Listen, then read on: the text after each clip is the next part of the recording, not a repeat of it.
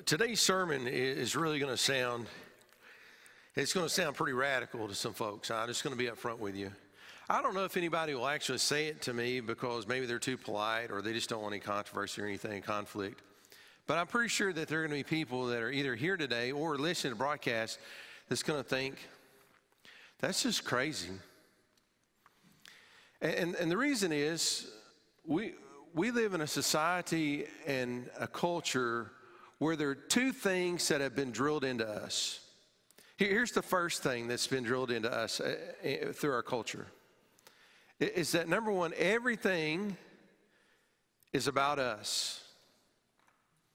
And the second thing that's really been taught to us is this concept of instant gratification. Not only is everything about us, but we should be able to get whatever we want exactly when we want it, right? You know what you have to do to get a new car today? You have to be able to sign your name. You commit to, it used to be 60 months of payments. Now the average is 72 months of payments. That's all you really got to do to buy a new car. You just got to sign your name, and you can get a new car. I did some mission work down in Jamaica several years ago. Do you know in Jamaica they don't have home mortgages? In Jamaica, when you want a home, you work and you get enough money to buy a few concrete blocks and you lay those for a foundation. And then when you get some more money, you add on to it. Then when you get the walls up and you get some more money, you put a roof on it. And when it's finally livable, you move into it. People actually work and save and for things. But in America, we have been taught that everything is about us and that everything should be instantly available. And so we have entire industries and segments of the U.S. economy that's built around this concept of giving people exactly what they want, exactly when they want it. And so it's really hard for us to read a passage like we're going to read today, where people were following God based on a promise that they knew would not be fulfilled in their lifetime, in order to bless people that they would never see, because they believed that God was going to do something that was absolutely beyond their lifetime. Now today we're just really impressed if something could last a lifetime, isn't it? We rarely think about building something that would outlast us and that would be about a future generation. I saw a website this week where they were listing different products that still have a lifetime warranty. And we're in a pretty disposable society, right? So that's pretty impressive that things have a lifetime warranty. You remember the old classic Stanley thermoses?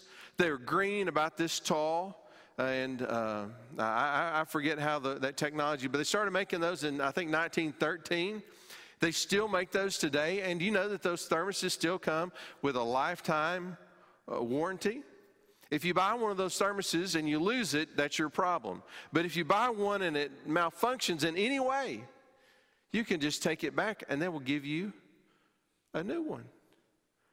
There's several products today that still have these there's not many of them, but there's some products today that have a lifetime warranty. And we think that's pretty incredible if we could buy something and never even have to buy it again, if it could last for a lifetime.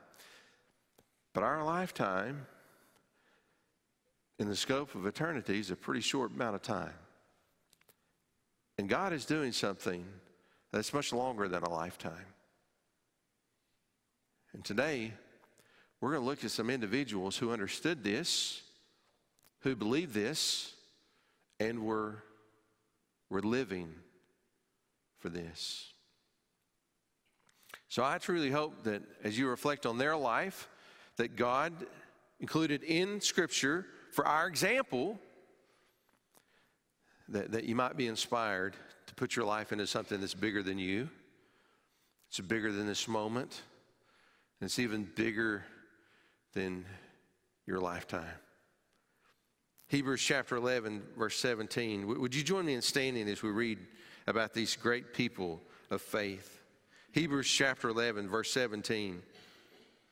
It says, by faith, Abraham, when he was tested, offered up Isaac. And he who had received the promises was in the act of offering up his only son, of whom it was said, through Isaac shall your offspring be named. He considered that God was able even to raise him from the dead, from which, figuratively speaking, he did receive him back. By faith, Isaac invoked future blessings on Jacob and Esau. By faith, Jacob, when dying, blessed each of the sons of Joseph, bowing in worship over the head of his staff. By faith, Joseph, at the end of his life, made mention of the exodus of the Israelites and gave directions concerning his bones. Let's pray together.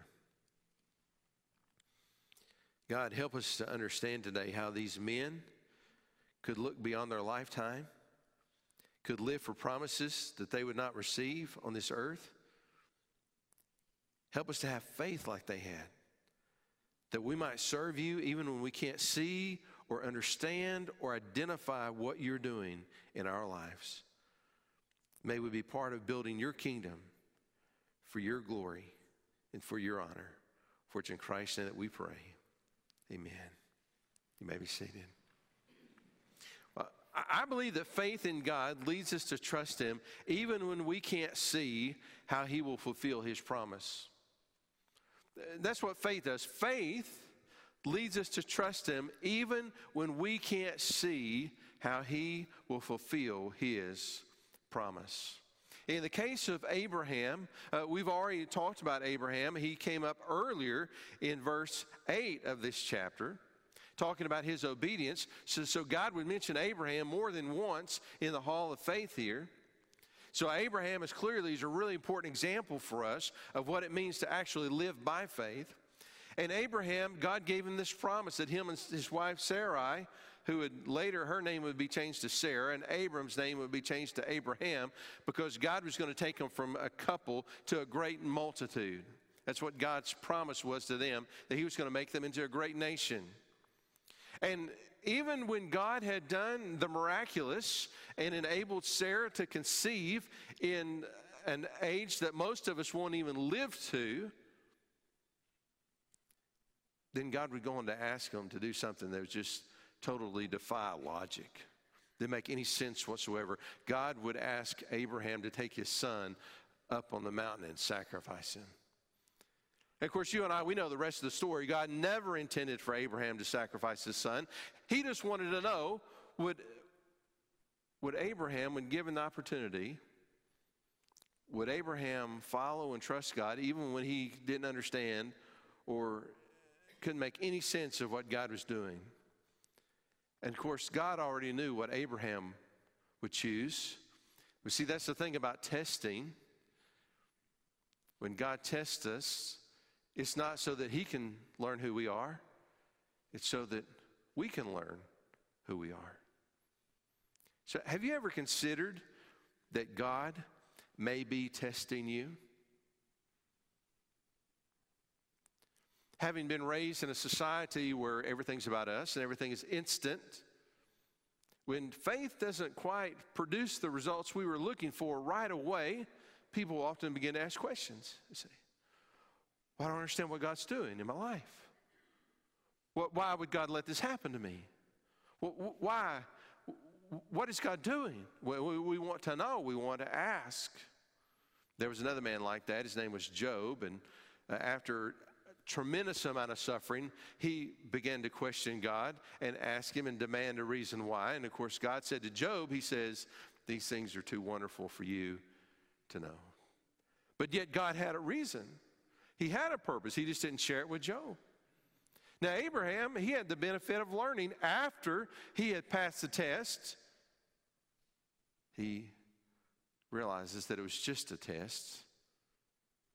So could it be that when you're in a moment in your life when you think, God, I've read my Bible, I go to church, I give, I serve, I think I'm doing everything that I'm supposed to do, and yet all these things just keep happening in my life, and I just don't really understand how this could be your plan for me. Why is it that I keep doing good things, but bad things keep happening to me? Could it be that perhaps God is testing you. The Bible says in verse 17 about this man, Abraham, it says, by faith, Abraham, when he was tested, offered up Isaac. And he who had received the promises was in the act of offering up his only son. In Genesis chapter 22 is where it tells us what was happening here. Genesis chapter 22, verse 1, it says, after these things, God tested Abraham and said to him, Abraham, and he said, here am I. He said, take your son, your only son, Isaac, whom you love, and go to the land of Moriah and offer him there as a burnt offering on one of the mountains of which I shall tell you. Now, I don't know how well you know geography in Israel, but the land of Moriah, do you know that's where Jerusalem is? In fact, that place that we call Jerusalem today was Mount Moriah in Abraham's day. God never set Abraham down and said, Abraham, let me explain something to you. Here's what I'm going to do with your life. I'm going to give you this test, and I'm going to have you to take your son up on this mountain where one day in the future I'm going to actually go through with offering my son as a sacrifice for the world. I'm going to use you to paint a beautiful picture that for thousands of years, people will preach in sanctuaries and cathedrals all around the world and inspire people to faith.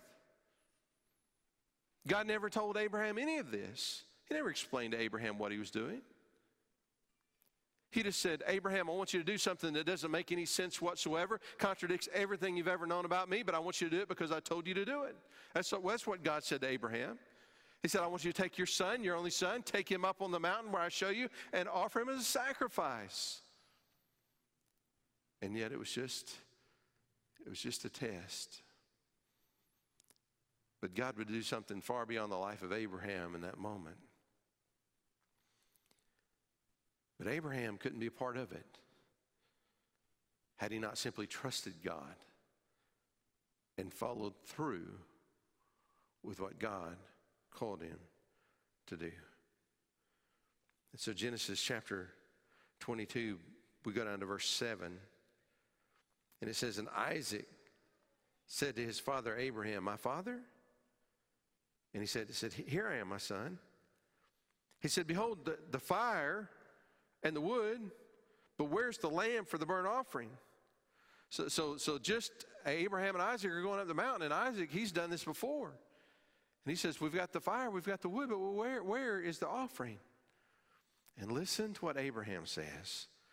And Abraham said, God will provide for himself the lamb for a burnt offering, my son. So both of them went together. Abraham believed even when he didn't fully understand. He followed even when he didn't fully know, because that's what faith looks like. And so verse 10, it says, then Abraham reached out his hand and he took the knife to slaughter his son. But the angel of the Lord called to him from heaven and said, Abraham, Abraham. And he said, here I am. And he said, do not lay your hand on the boy or do anything to him. For now I know that you fear God, seeing you have not withheld your son, your only son, from me. And Abraham lifted up his eyes and looked, and behold, behind him was a ram caught in a thicket by its horns. And Abraham went, and he took the ram, and he offered it up as a burnt offering. Listen to this. Instead of his son. Instead of, in the place of, the ram was a substitute. Oh, this would picture what Christ would do as he went and died as our substitute. So Abraham called the name of that place, the Lord will provide. As it is said to this day, on the mount of the Lord, it shall be provided. And so it was. Romans 8:32, listen to what it says about what God did on that same mountain. It said, he who did not spare his own son, but gave him up for us all, how will he not also with him graciously give us all things? John 3:16, perhaps one of the most loved verses in all the Bible. For God so loved the world that he gave his only Son, that whoever believes in him should not perish but have eternal life. And yet in this moment in the life of Abraham, God was going to use Abraham to point to what he was going to do through his son. And Abraham did not get the benefit of having it all explained to him. He did not get to see Jesus crucified and offered up. He was simply told, take your son, go up on the mountain, offer him as a sacrifice. He didn't know that it was a test. Could it be that when everything in your life just doesn't make any sense, you can't figure out what God is doing, that it is just a test? Sometimes God appears to contradict himself. Emphasis on the word appears. You see, there's a lot of things that appear to be contradictory when we don't have all the information. And so verse 13, it says, of whom it was said, through Isaac shall your offspring be named. So God had told Abraham, he said, I'm going to give you a son.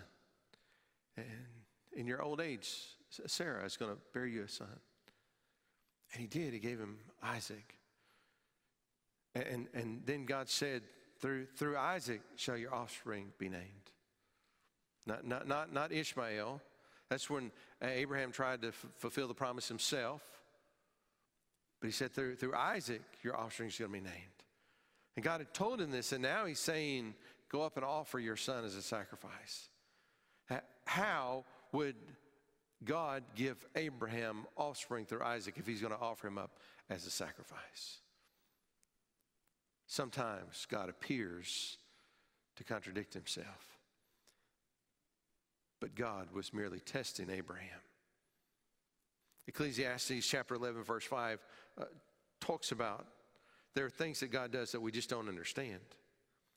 It says, as you do not know the way the Spirit comes to the bones in the womb of a woman with child, so you do not know the work of God who makes everything. At some point in our life, we just have to realize that God is a lot smarter than we are. We can't understand everything that God understands. And not only is God a lot smarter than we are, he knows things that we don't know. We don't have all the information. And because we're the creation and he's the creator, we're in no place to demand all the information. He just calls us to obedience and to trust him. Jesus would tell his disciples, John chapter 13, verse 7, he says, what I'm doing, you do not now understand, but afterward, you will understand. There's times in our life when God calls us to do things. He gives us promises. We read commands in his scripture. And we just have to trust. This is what faith looks like. In faith, we trust God's heart even when we can't see his hand. We believe that he has good intentions for us. And so we trust in him even when we don't know exactly what he's going to do. Hebrews chapter 11, 19. Have you ever wondered what Abraham was thinking when he went up on the mountain with his son? Well, in Hebrews, it tells us what he was thinking. In Hebrews 11, 19, it says, he considered that God was able even to raise him from the dead, from which, figuratively speaking, he did receive him back. So the Bible says that Abraham received this command from God that appeared to contradict everything God had told him and promised him. But yet by faith, he's willing to trust God and take him up on the mountain. And it was going through Abraham's mind, what's God going to do? How's God going to fulfill his promise? And so he starts thinking, well, I mean, if need be, God can raise him from the dead after I sacrifice him. So he didn't know what God was going to do, but he believed that God could do anything that he needed to. So therefore, he put his faith in him. And he just trusted, not knowing exactly how God was going to act. We think about many people throughout the Bible that we see they're examples of faith. People who didn't fully understand, but yet believed and trusted in God. You see, it was faith, not understanding, that enabled Peter to walk on water with Jesus. It was faith, not understanding, that gave Shadrach, Meshach, and Abednego the courage to boldly profess God, even as they were being thrown into the fiery furnace. It was faith, not understanding, that gave Daniel the boldness to pray despite the consequences of being thrown into the lion's den. There's going to be times in your life when you say, I just don't understand what God is doing. And that's okay. We don't have to understand. We just have to trust. God never promises that we'll fully understand.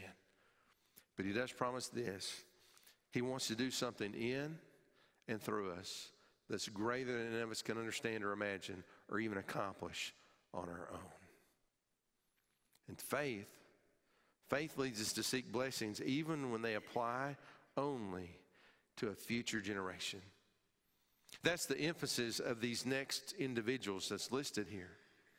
In verse 20 it says, by faith Isaac, this is Isaac who was the son who God told Abraham to offer him up, but it was only a test.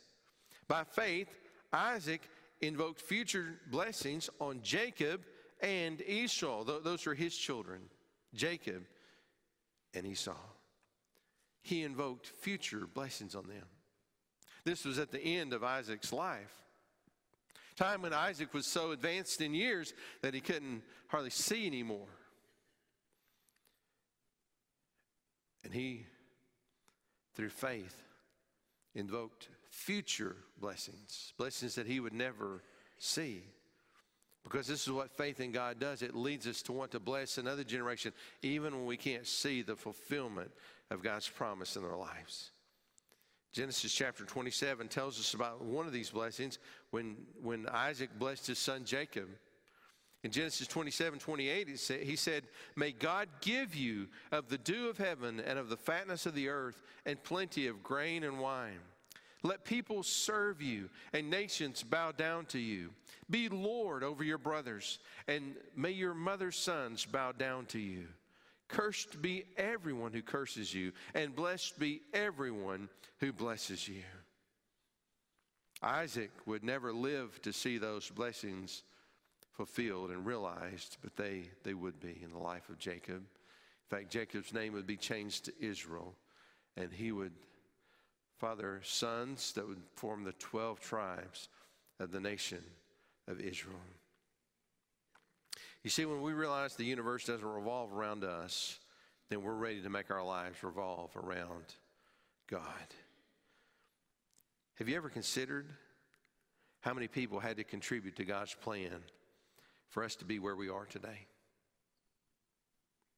Living in a society where we think everything's centered around us and it's all about instant gratification, it's kind of hard for us to wrap our heads around God doing something across different generations, God using one generation to fulfill his promise to another generation. But that's exactly what we see in Scripture. What if Abraham had said he didn't want to be a patriarch? He wanted to be a prophet. What if Isaiah had said, let someone else be an Old Testament prophet? I want to be a New Testament apostle. What if Peter had said, let someone else be crucified upside down? I want to live in 21st century America. None of these men got to choose when they would be born, what they would be called to, or how God would use them. Yet all of them lived by faith, and God used them tremendously. And because of their lives, we are where we are today in God's salvation history. Could it be that you and I are living stones being built one upon another to accomplish God's plan throughout history? Isaac, because he looked to the future, he blessed his sons. Jacob, his son, Jacob believed that God was not finished with his promise. And so verse 21 it says, by faith Jacob, when he was dying, blessed each of the sons of Joseph, bowing in worship over the head of his staff. The last person mentioned in this section is this man, Joseph, that God would use in such an amazing way. And listen to what it says about Joseph. By faith, Joseph, at the end of his life, made mention of the exodus of the Israelites and gave directions concerning his bones. Here's what's so significant about that. Do you know when the exodus would occur? It would occur 400 years after the life of Joseph. 400 years. We hear 40 years today and we think that's a really long time. How long have you worked at your job? I've been there 40 years. Oh, that's amazing. 40 years. When was this house built? This house was built in 1901. Oh, that's amazing. 120 years. I think it's such a long time. Joseph looked at an event that was 400 years in the future and believed it with such faith and certainty that he says, when it happens, don't leave me here. Carry my bones back to the promised land that I might be buried there in the land that God has promised us. You see, by faith, the end of our life is not our end. Genesis chapter 50, it tells us about this passage with Joseph's conversation with his brothers. It says, and Joseph said to his brothers, I'm about to die. But God will visit you and bring you up out of this land to the land that he swore to Abraham, to Isaac, and to Jacob. Then Joseph made the sons of Israel swear, saying, God will surely visit you, and you shall carry up my bones from here. So Joseph died, being 110 years old. They embalmed him, and he was put in a coffin in Egypt. Fast forward 400 years, Exodus chapter 13, verse 19. It says, Moses took the bones of Joseph with him, for Joseph had made the sons of Israel solemnly swear, saying, God will surely visit you, and you shall carry up my bones with you from here. Joseph understood that God was doing something that was beyond his lifetime.